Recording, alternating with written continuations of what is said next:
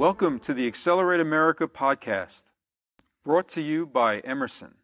My name is Michael Gary. I'm the editor of Accelerate America.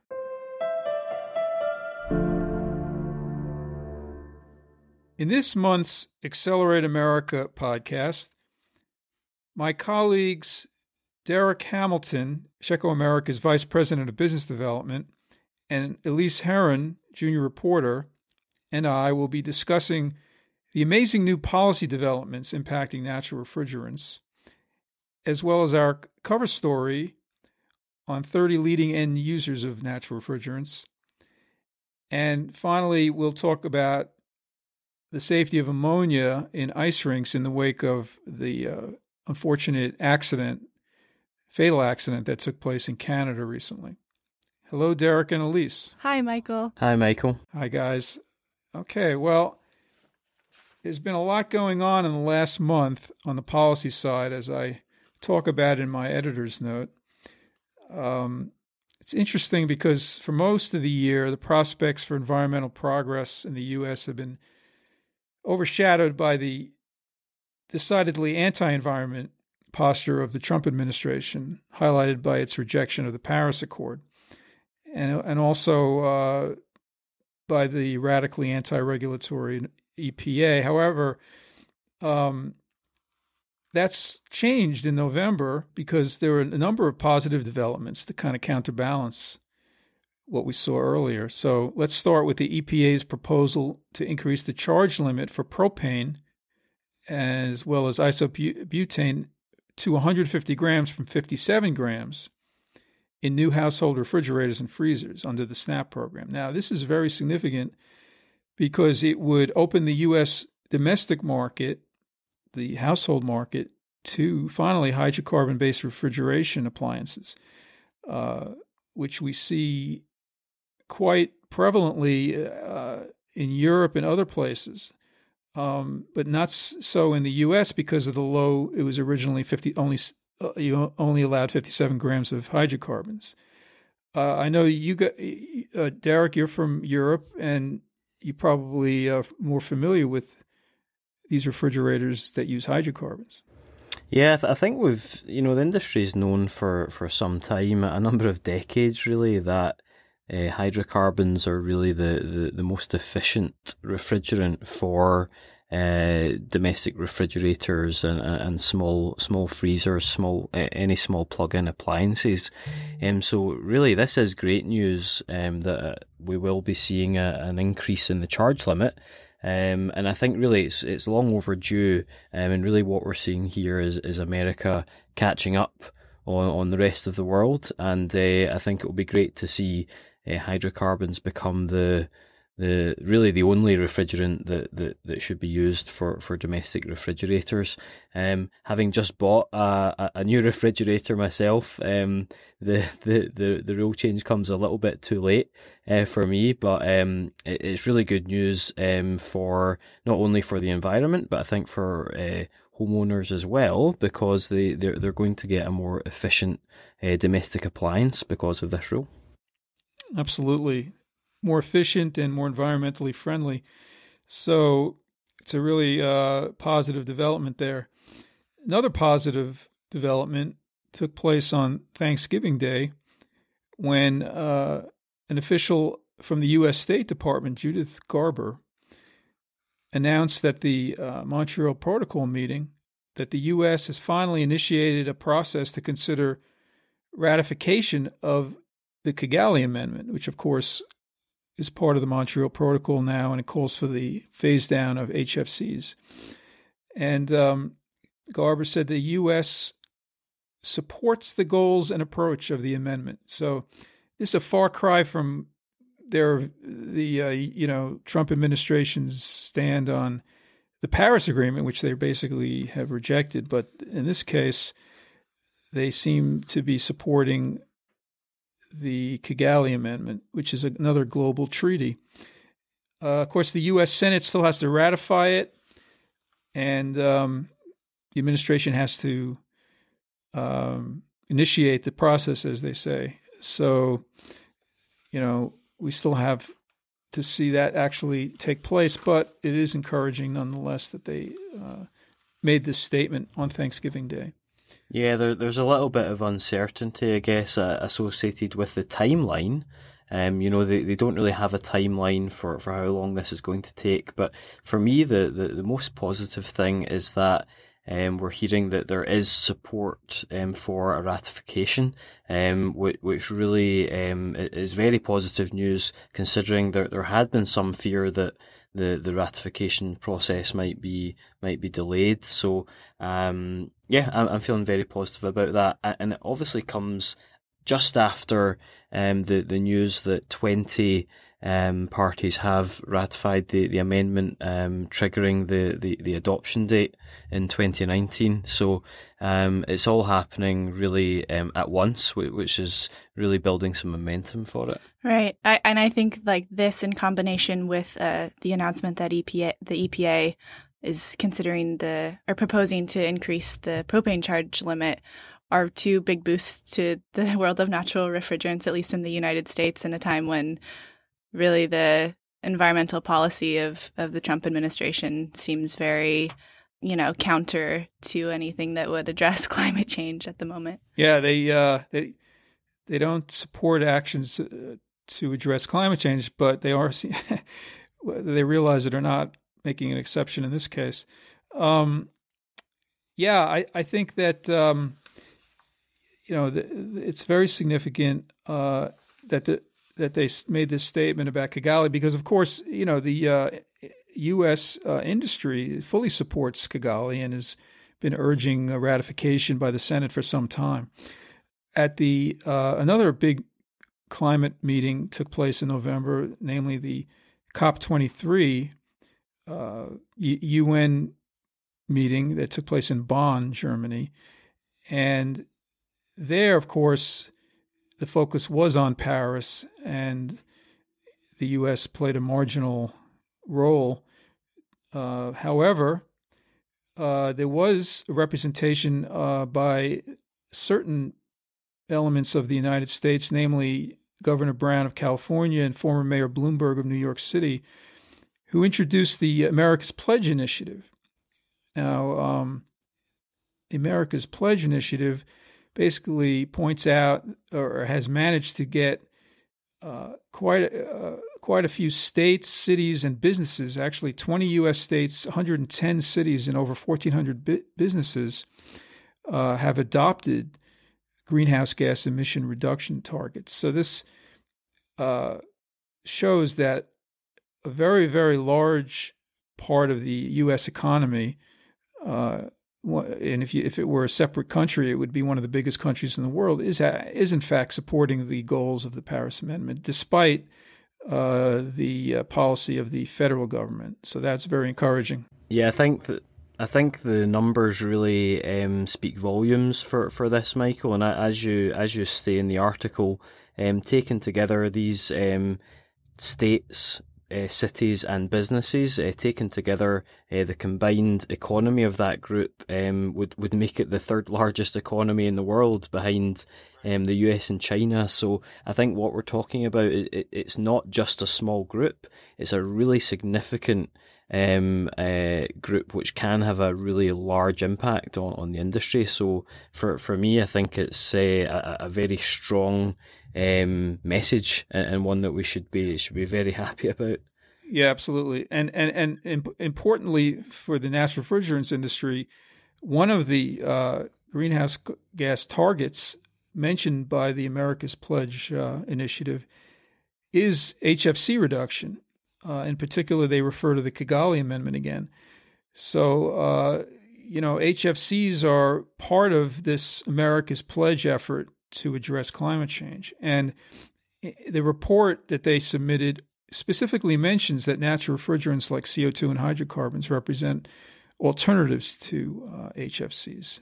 So, and of course, a big part of Jerry Brown is governor of a state, California, that has done quite a bit to address HFC emissions and helping the cause of natural refrigerants. So anyway, these were all very encouraging developments, I would say, just over the last month, and it's a good way to end the year on a positive note, if I may say. Yeah, I think what's interesting for me is that, when we're planning for the podcast, we have a chat about the top stories of the month, and really November has just been packed with great policy news from the US, the hydrocarbon charge limit, the commencement of the process for Kigali, America's pledge, and on top of that, there's all the California specific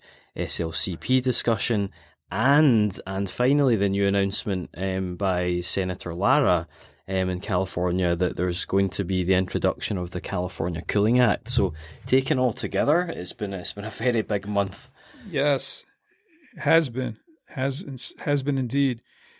Yeah, the bill proposed by Senator Lara is interesting because it talks specifically about incentives that would be made available for these HFC reduction technologies, low GWP technologies. So, and that, of course, would benefit the natural refrigerants industry. I mean, just the language, too, that Lara uses is, he's definitely not being shy about it. He calls HFCs like super pollutants. He likens them to silent assassins in our air conditioning system. So he's really making a point that, HFC reduction is incredibly important, which I think is not language that people maybe are used to seeing in the conversation around HFCs. Yeah, I think at least that's a really important point. I think what Senator Lara's recognising here is that HFCs have not really been given as much airtime as some of the other short-lived climate pollutants in the discussions in California. So by using these very strong terms, he's really kind of bringing that debate to the forefront and making people take notice. So I think it's a really clever move actually from Senator Lara. Yeah, silent assassins that's a phrase I'm going to remember. I'm going to use it myself at some point.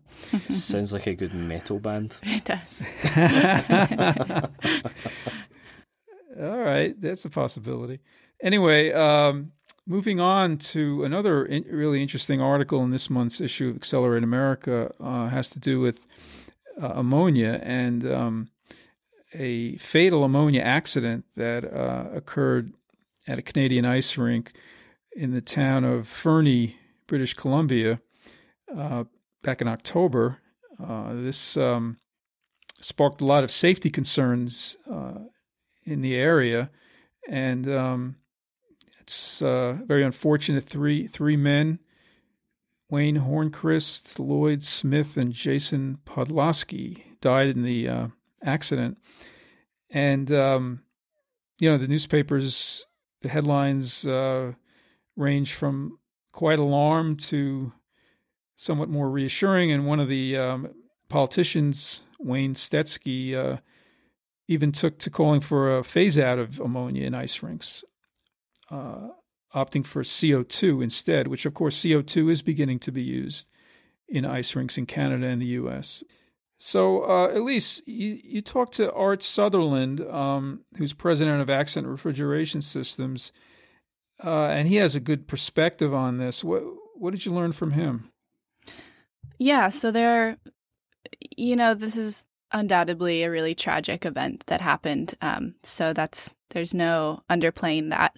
But when it comes to ammonia being used in ice rinks, there are some really important things to remember, which Art highlighted. And Art's been in the ice rink industry, he said, since like the mid-'70s. And he says in his career and in his predecessors' lifetimes, there's never been a fatal accident as a result of ammonia. So it's something to remember is that this is a very rare, very isolated event. And he makes clear that ammonia is a really great refrigerant. It's really readily available. It's super energy efficient. It's self-alarming. You smell it as soon as it starts leaking. It's in the room. It's environmentally friendly. It's got a GWP and a ODP of 0.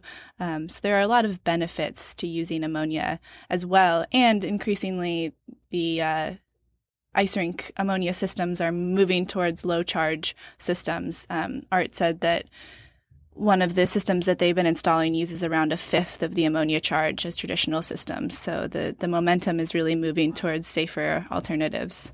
Yeah, that's a key point because he was speculating. I mean, the information about the accident has not really come out yet, but he was speculating that it might have been a very old system with a lot of charge, like around 800 pounds. And the newer systems, he pointed out, like some of the ones that he's actually been installing have a lot, as you say, have a lot less ammonia, which poses a lot less risk. So one of the keys of this low charge trend is that it results in a safer environment for both employees and the public. I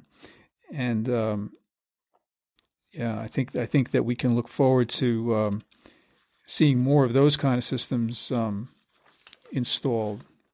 Would you say, Derek, that low charge represents a way of improving safety for ice rinks and other places? Yeah, I think without doubt the risk associated with any ammonia facility is proportional to the amount of ammonia that's present, and then kind of layered onto that is where the ammonia is located, and you know the type of system used, the type of control system, and so on. But certainly the basic measure of the amount of ammonia that's used is a pretty good indicator of the relative risk. So going low charge certainly helps to reduce the relative risk, and it's a trend that we've been seeing. In this particular case, of course that this was a tragic accident, and it's very sad to hear of any life being lost in an accident such as this. And of course, I think we're right not to speculate too much on the cause of the accident. There are experts who are investigating and will report on that in conjunction with the local authority, and that investigation is going on. When it comes to the more general question of whether ammonia is a suitable refrigerant for use in ice rinks, I think the fact that it already is used in the majority of ice rinks tells its own story. It is used because it's very suited to the job. It's a very efficient refrigerant, and for all the reasons that you've stated earlier, it's been used very widely. I think the particular situation in Canada, as you touched on before, is that a lot of the facilities were installed 40, 50 or even 60 years ago. And when you have older facilities like that, really the people taking care of those have to be on top of the maintenance of those facilities and keeping them up to code. And it's possible that some of these older facilities do not have a lot of the control systems and safety systems that are used as standard on a system that is designed and built today. So for me, it's not very useful overall to talk about any kind of ban on ammonia in refrigeration systems for ice rinks. But what we should be doing is taking a closer look at the existing systems that are out there and making sure that they are being maintained properly and that they're up to code. Going forward, when people are looking at installing new systems, CO2 is definitely an option. CO2 is a very efficient refrigerant, and we have heard of several installations where CO2 has been used successfully in ice rinks as a direct refrigerant. So I think really it will come down to cost and the availability of the technology in question. But I do think that we'll see both low charge ammonia and CO2 being used in ice rinks going forward. Yeah, one of our leading end users who we're going to talk about soon is the municipality of Anchorage, Alaska, which installed a Hillphoenix CO2 system in 4 of their ice rinks in the city of Anchorage. So that's certainly an interesting trend that we're seeing that's starting to happen with CO2. So, but in terms of ammonia, I would agree with everything you said. I think also should be pointed out these package systems can be installed outside the rink, and that being exposed to the outside might also help to alleviate the risk of leaks. That's a really good point, Michael.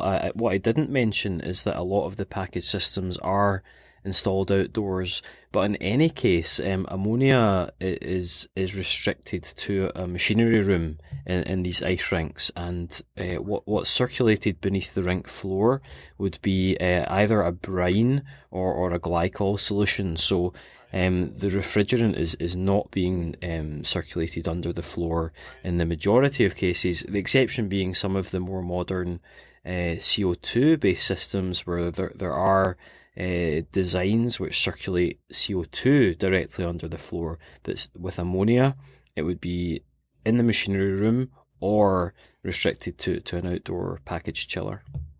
Right. And it's also worth noting that every refrigerant poses risks because, even the old Freon refrigerants and CO2 as well. I mean, if it it leaks in an enclosed space, it can displace the oxygen and cause asphyxiation. So really, no matter what refrigerant you're using, you need to follow safety precautions. I think that's no question about that. Okay, let's finally move on to our cover story, which is very exciting. Talks about 30 different organizations in North America that we're calling the leading end users of natural refrigerants. We have quite a interesting group of companies that are on this list. We try to make sure that we provide the latest updated information on their natural refrigerant installations.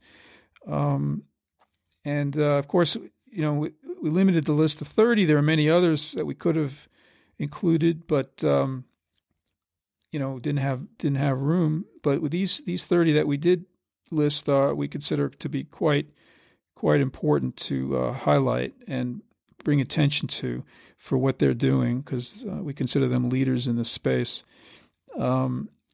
Most of the applications are for refrigeration, but some are for air conditioning and even heat pumps.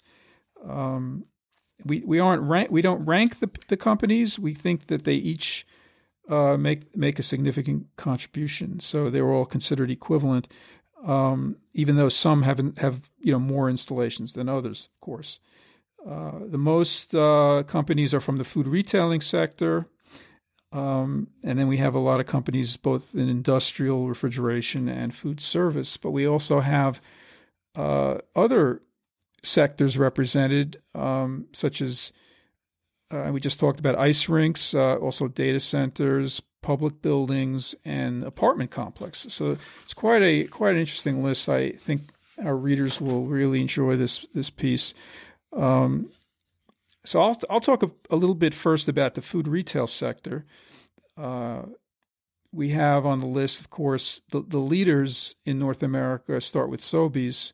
In Canada, which has over 100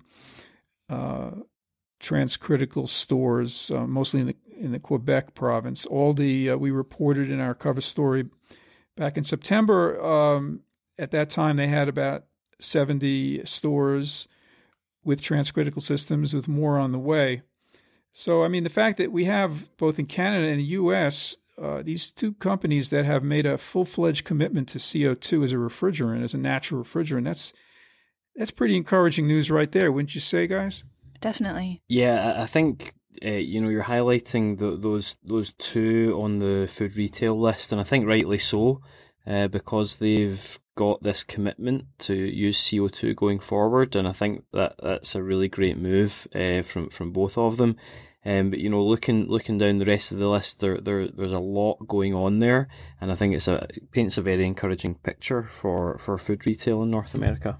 Absolutely, I think more and more food retail industry is waking up to the potential of natural refrigerants as a future-proof solution going forward, and especially in these days with attention being paid on HFC reduction, and I think the jury being still out on HFOs in many respects. I think these companies have absolutely seen the advantages of natural refrigerants. Whole Foods is one of the most interesting companies on the list because they have experimented probably with a more diverse portfolio of systems than other companies. They now have 24 systems using CO2 in some form, 14 that only use natural refrigerants, 12 transcritical systems, and of their cascade systems, one of them uses ammonia on the high side, another uses propane on the high side, all natural refrigerants. So Whole Foods has really been experimenting with all the different, and of course they also have propane, quite a few propane self-contained cases. They've covered the gamut of possibilities, and I think they're really done a great service to the industry in exploring all these different possibilities.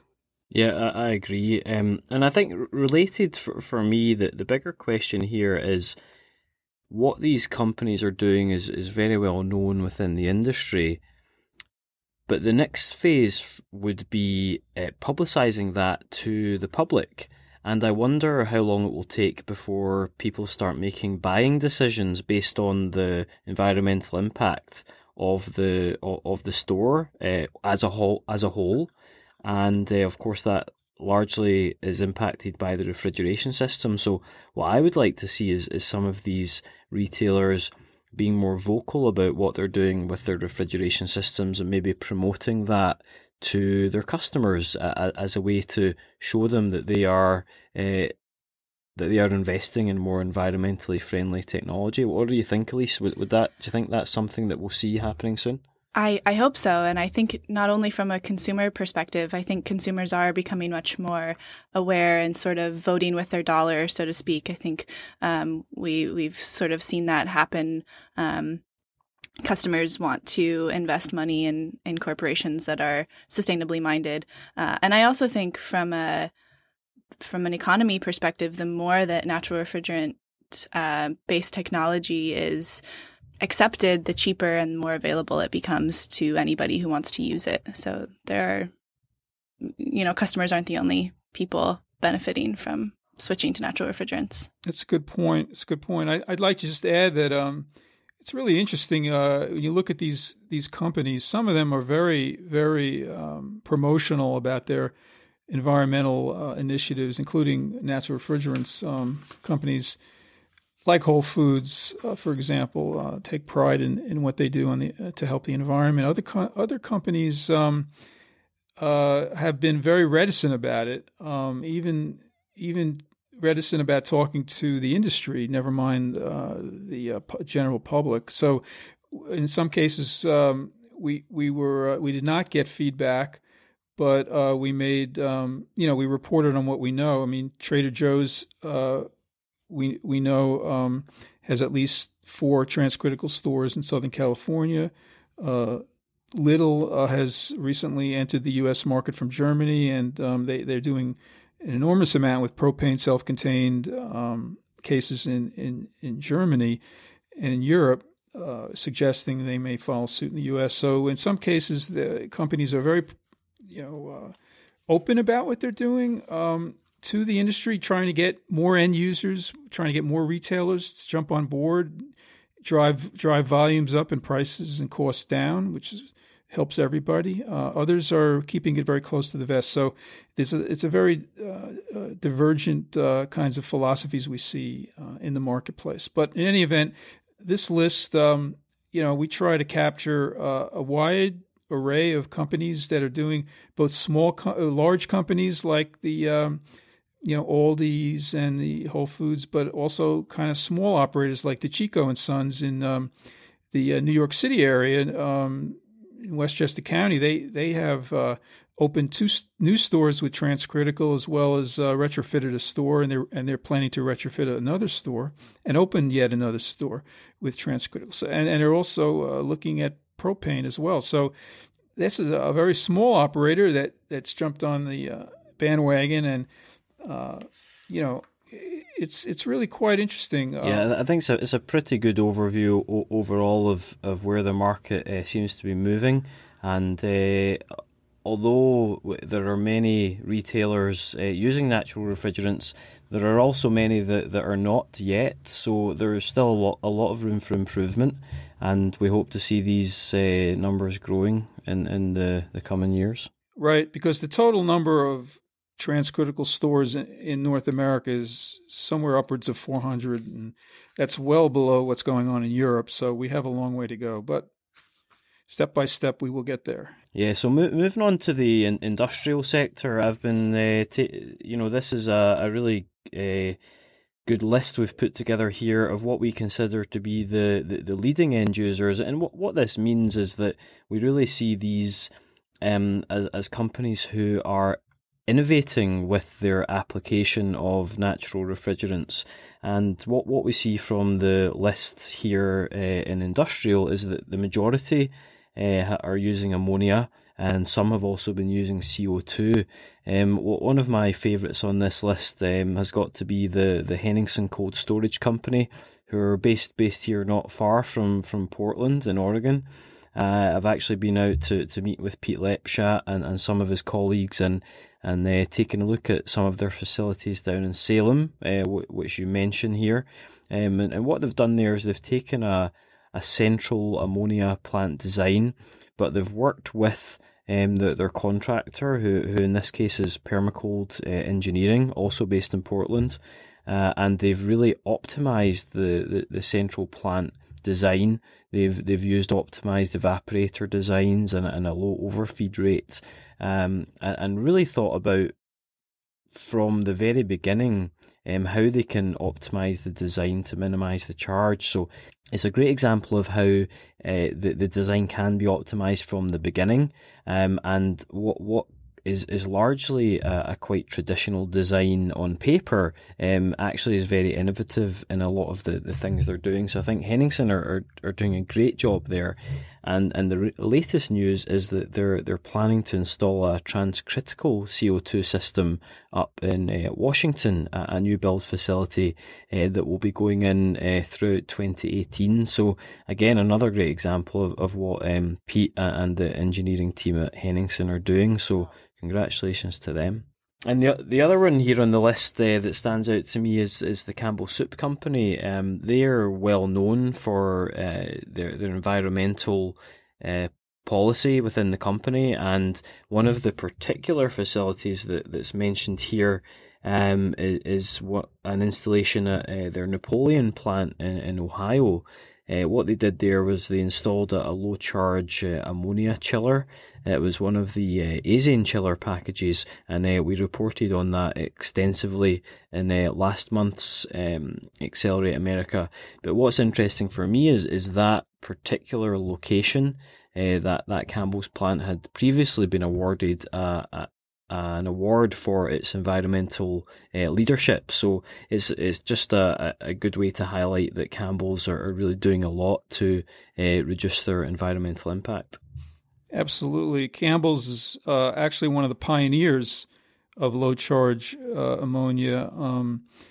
Barb Zarnecki, the former refrigeration chief there, helped to bring in one of the first low-charge ammonia skids in a machine room that uses glycol as a secondary fluid, and that was even as far back as the late 80s and early 90s, and then kind of paved the way for what came after.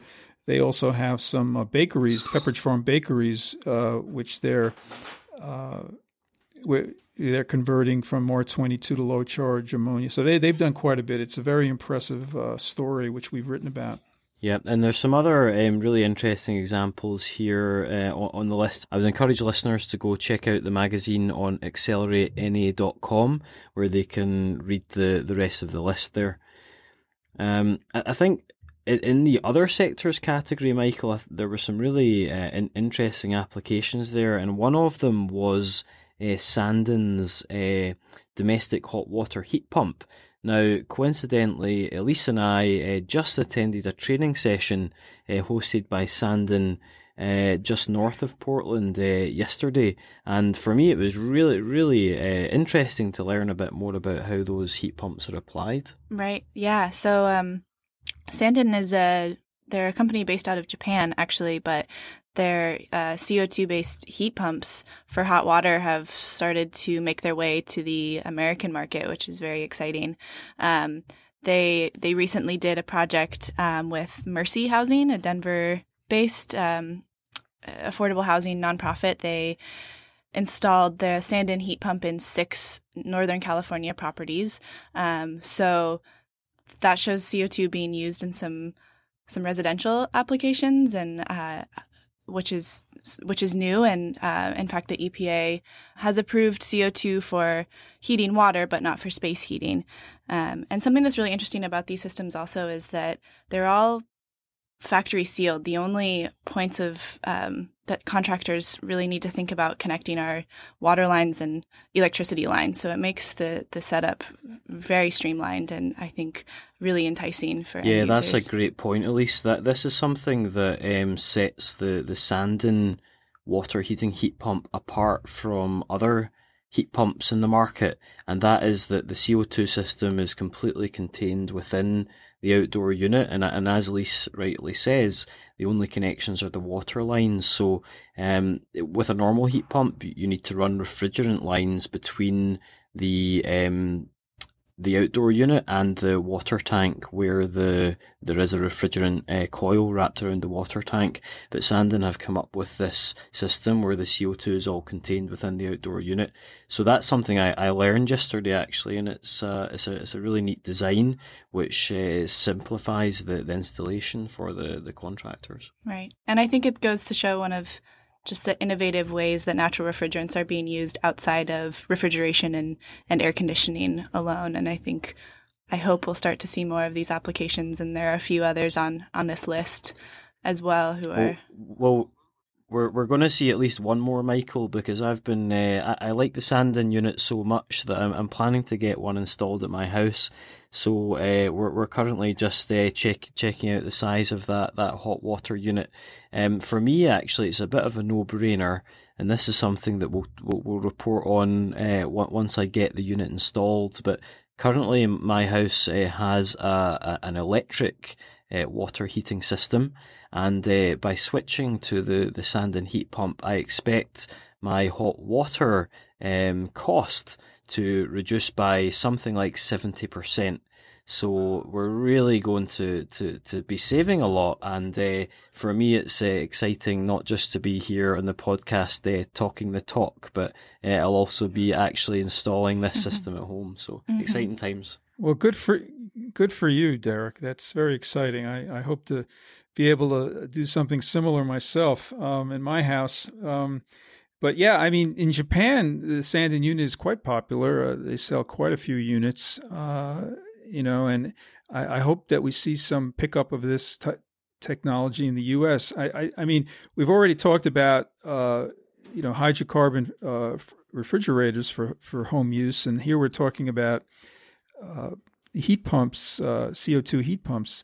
So I think that, it's going to be very exciting to watch as the U.S. catches up with other places when it comes to using these environmentally friendly, climate-friendly systems, refrigeration and air conditioning and heat pump systems, right in your home or in your apartment building. I think that's a very exciting development indeed. Yeah. Yeah, and one of the things we know is that CO2 is very, very efficient at heating applications. So whether that's heating water or when it eventually gets EPA approval for space heating as well. So CO2 is very good at that.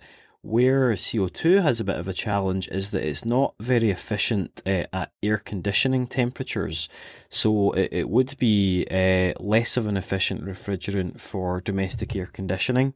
And that's where we might see hydrocarbons really making inroads, as we've seen in other parts of the world, such as India and Southeast Asia, where there are hundreds of thousands of hydrocarbon-based domestic air conditioning systems out there. Right. China is also ramping up. Yeah.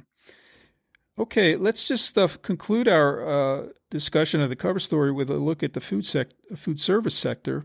We had an update on what Red Bull is doing with its Echo coolers. They told us that they now have installed close to 1 million of these hydrocarbon-based eco coolers globally, and it amounts to 80%, more than 80% of their fleet of cooling equipment. That is very impressive.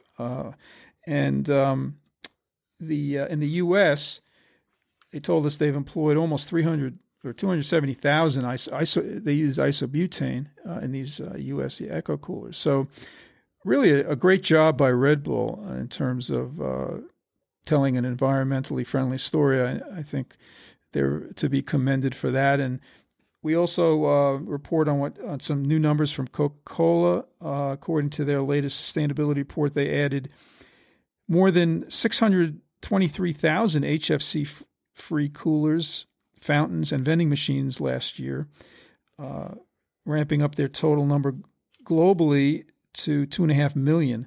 So again, these giant brands are really walking the walk themselves when it comes to improving the environment through these technologies. And of course, the news with Coke, we learned last year, was that while they had initially emphasized CO2 as a refrigerant, they've sort of switched gears, following companies like Red Bull and others, to using hydrocarbons such as isobutane or propane. So that's certainly an interesting development there. Yeah, and it's another example of where I think there could be more done to promote to consumers that these companies are using environmentally friendly refrigerants. I think Red Bull and Coca-Cola, the ones you've mentioned, along with the others on the list, PepsiCo and Nestle and even Starbucks and McDonald's, they've been doing a lot to move to non-HFC refrigeration systems, and I think it's something that we should be shouting about and telling the consumer, so that the consumer can make a more informed decision about where they're getting their where they're purchasing their drinks. I think some of these companies put labels on the coolers to sort of tip people off, but probably should do more than that to make people aware that this is happening. Yeah, and it links back to the strong words used by Senator Lara when he announced the California Cooling Act. It's the silent assassins that are present in all of these systems. I don't think people are aware when they're at the supermarket getting their groceries that there's such a potent greenhouse gas being used to keep their cheese cold. That's right. They take it for granted. All right. Well, I think that we've got some great stories in this month's issue. I'm really excited about it. And I think that'll do it for this month's Accelerate America podcast. I want to thank my colleagues in Portland, Oregon, Derek and Elise. Thank you for listening, and we'll catch you next time on the Accelerate America podcast.